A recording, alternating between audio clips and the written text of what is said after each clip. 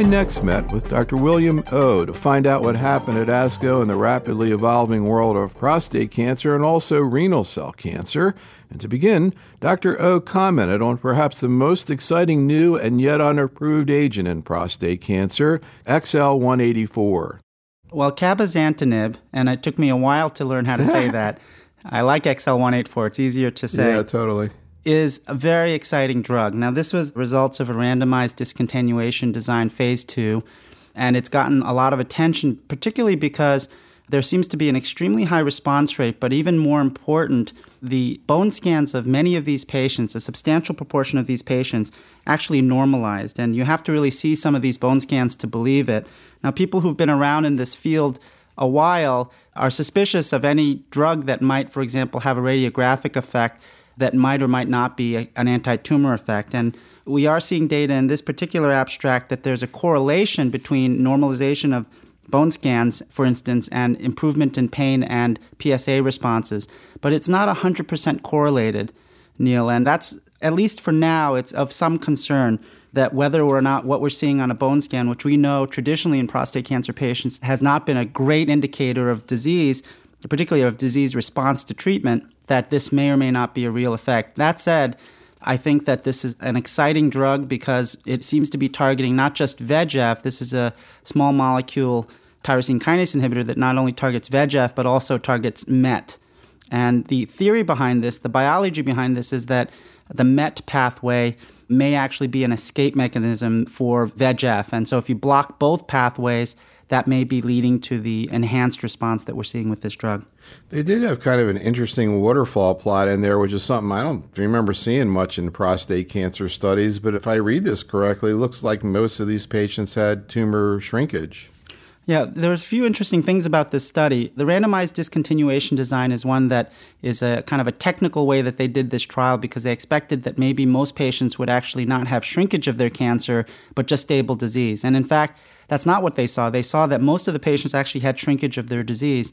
The other interesting thing that people may not realize is that eligibility for this study was having a measurable soft tissue lesion. And as you know, in prostate cancer, only about a third, maybe to a half of patients will actually have measurable disease.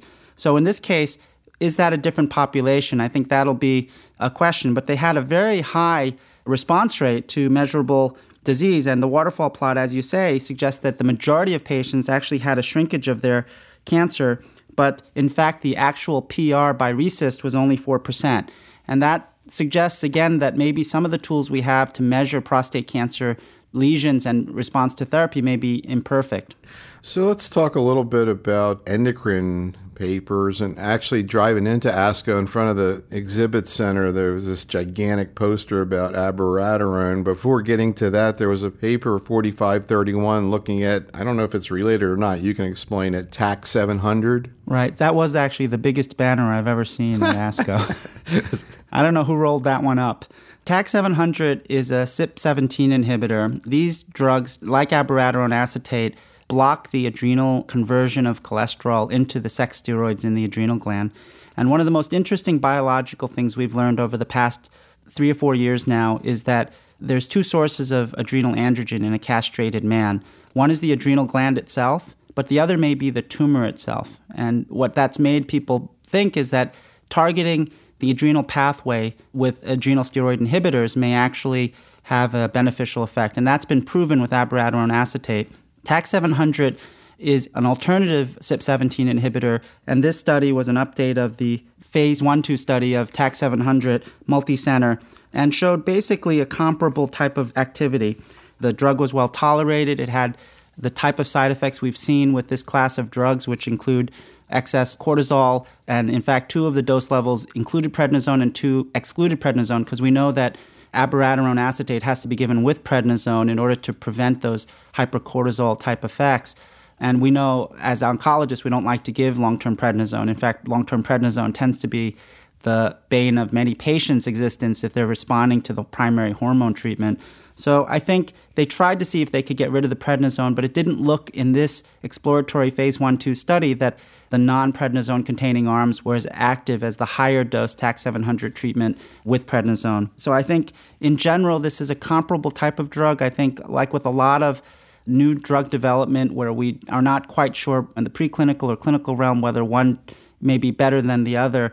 I think with a lot of TKIs, for example, we're seeing that they have the same target, but they have very different types of side effects and efficacy measures. So it may be that alternative ways of blocking this pathway may be valuable. Yeah, I was just reflecting back in breast cancer. I think when we used AIs initially, I think it was aminoglutathione, we used steroids. Yes, that's right. And with ketoconazole, which of course was the precursor for the most part in prostate cancer, we always used steroids because of concerns primarily around adrenal insufficiency.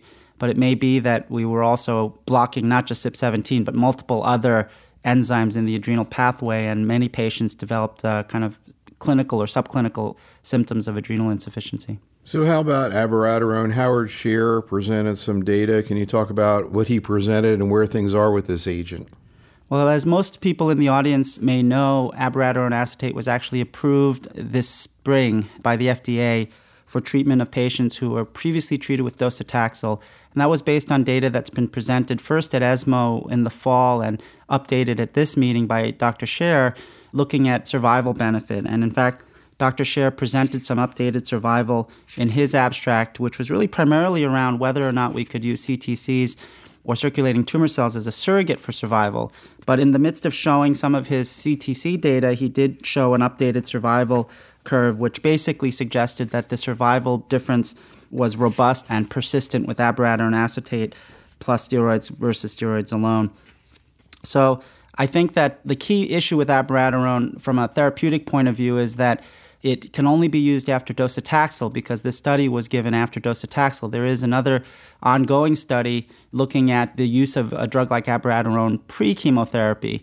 And that's more rationally where most of us would use a hormonal treatment like this. But given that this drug is $5,000 a month and that the FDA label says that you have to have had docetaxel, it's been hard for us to consider using abiraterone pre-chemotherapy at this juncture until the data is actually available, although I would expect that it may have activity in that setting. This abstract really primarily addressed the question of whether CTCs using the platform from Veridex, measuring the actual number of circulating tumor cells in the blood, could be a surrogate for survival and thus accelerate drug development. And basically it was a complex presentation, and what I didn't come away from it thinking that we actually had an answer to this. In the end, the most important predictors of benefit from abiraterone acetate were in fact a CTC conversion, but also LDH. So we're probably not going to get a single test, whether it's a circulating tumor cell test or any other single test that's going to substitute for survival by itself, but perhaps we'll get a panel of tests that may ultimately be a good surrogate in the future in prostate cancer. There was another oral presentation, abiraterone, by Chris Logothetis. Maybe you want to comment on that. It looked at symptoms. Yeah, so Chris's abstract really looked, as you said, at pain and skeletal-related events. And I thought this was a fairly compelling abstract because it really looked at not just survival, but whether or not we were having an impact on the patient's quality of life. As everyone in the audience knows, these patients really suffer from pain and SREs. And this study looked at the pain endpoints as a secondary endpoint. And what they basically found was that the patients were palliated very effectively, more effectively with abiraterone acetate and prednisone compared to placebo and prednisone. So, for example, if they looked at something like pain intensity palliation, it was 44% in the abiraterone group versus 27% in the prednisone group. And not only did they get more palliation, they sustained the palliation longer, and it was really over the entire period of the treatment. So what it suggests is that this is not just a drug that keeps men alive longer, which by itself may be important, but they're basically having less pain and fewer skeletal events during the entire time period. So I think it really strengthens the idea that, first, that the androgen receptor pathway is still important in castration-resistant prostate cancer, but that this drug is really helping the men to feel better and have fewer bad outcomes related to pain and fracture. Let's talk about bone-directed treatment in the paper by Shore looking at denosumab. Well, denosumab, as many are probably already using it, was tested head-to-head against zoledronic acid in patients with castration-resistant prostate cancer. And really the question was, does it decrease skeletal-related events? And indeed, there was a 19% decrease in skeletal-related events, and that study's been reported, and denosumab has been approved for this use.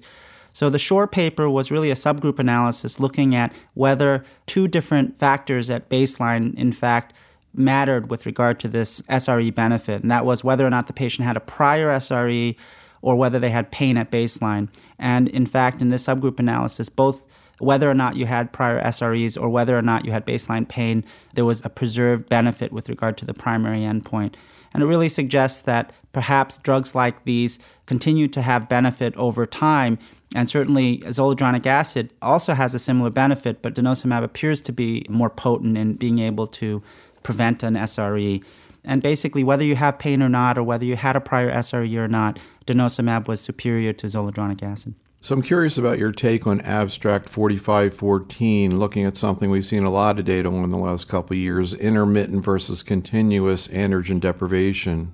So the intermittent hormonal therapy story, I think, is now with almost 8 or 9 randomized trials, primarily from Canada and Europe, although the largest American study hasn't been reported yet, have all basically suggested that whether you have metastatic disease or in this study, the Canadian study, whether you have a rising PSA, that intermittent androgen deprivation therapy is basically equivalent. Now, what was interesting about this study is that although the overall survival was equivalent between intermittent and continuous hormonal therapy, what people died of was different between the arms. So interestingly, intermittent patients died more often of prostate cancer, and continuous patients died more often of other causes. And it suggests that maybe, as we've learned from recent studies, that hormonal therapy has some cardiovascular and other perhaps unknown risks that may accelerate mortality. But when you balance it all out, basically intermittent probably is associated with less effects on quality of life. And actually, they looked at how much total LHRH agonist the patients received, and it was only a third of the dose in the patients on the intermittent arm. So in an era of kind of cost containment, that's a significant difference in LHRH use. So I think the idea of using intermittent hormones in rising PSA makes a lot of sense, and that's kind of become my standard of care. The other thing I would recommend is that people look at the regimen that they used. It was basically 8 months of induction, followed by waiting for the PSA to rise to a point of 10 before they resumed hormones, and it may be useful to adapt this type of approach. When you think about intermittent therapy, do you kind of think about the fact that you're going to be reducing the use of treatment by, as you said, maybe 2/3, but how much of the time are these people actually castrate endocrinologically? Well, they didn't report on that on this study, but it's a very good point, Neil. And in fact, as you know, older patients take almost as much time to recover off of hormones as they are on them. But in fact, they did do a quality of life component to this, although they only presented a small amount of it in this abstract. But for example, hot flashes were clearly superior in the men on intermittent. So from a quality of life perspective, I do think that they have some period of time when they have a kind of a normal, or maybe it's subnormal, but enough to make them feel better levels of testosterone. And for that reason alone, as long as you're not compromising survival, I think that you could justify giving your patients a break. So I think the idea that continuous is the absolute standard of care, I think, is now breaking apart.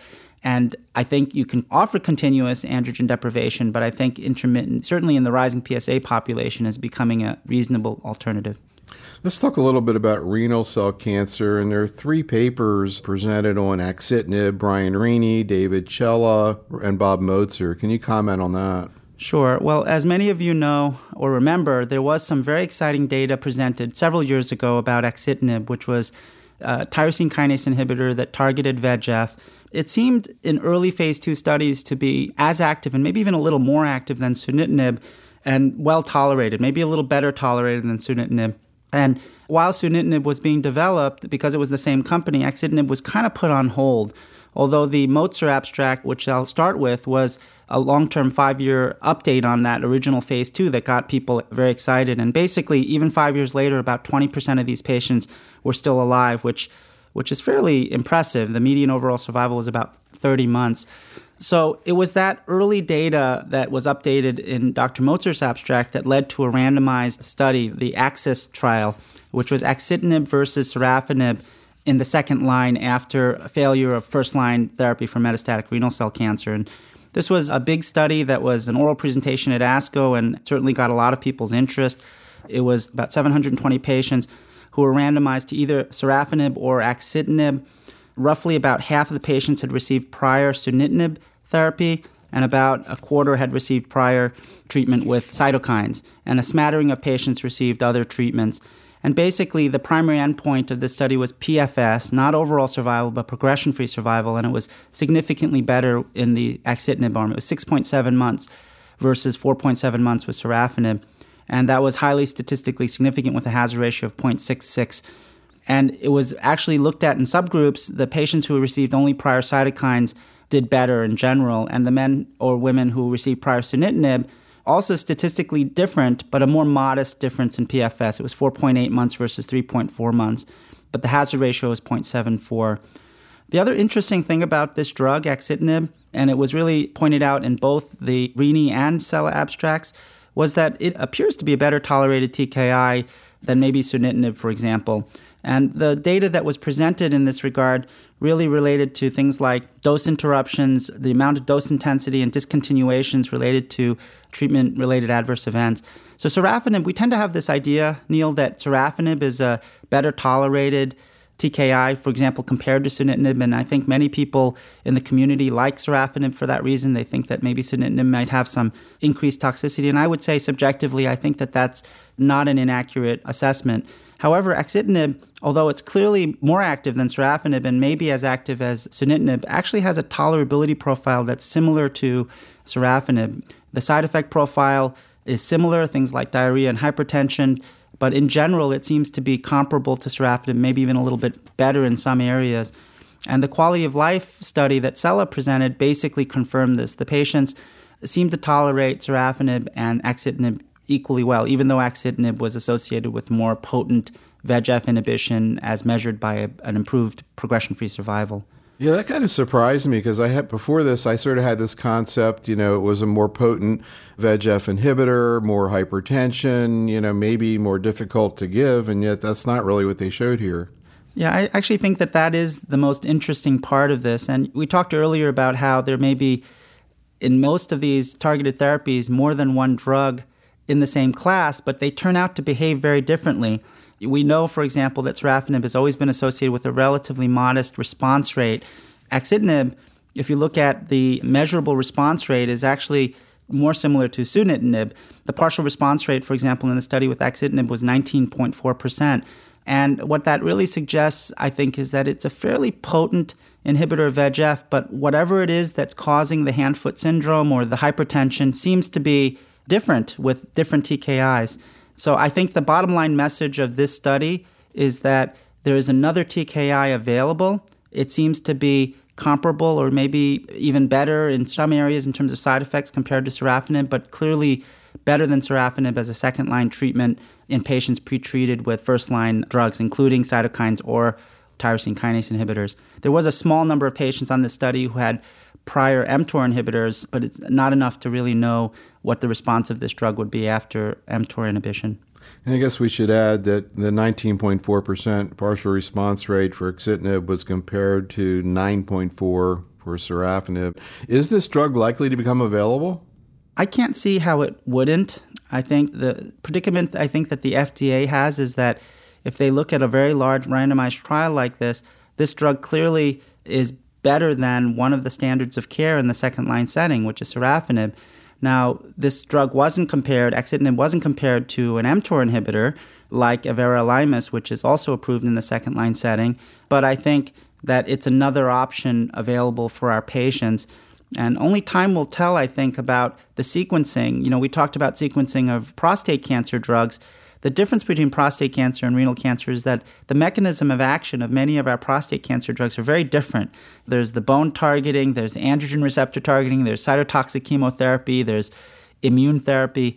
So far in renal cancer, there's basically been two mechanisms of action. Well, two targeted therapy mechanisms of action. That's VEGF and mTOR.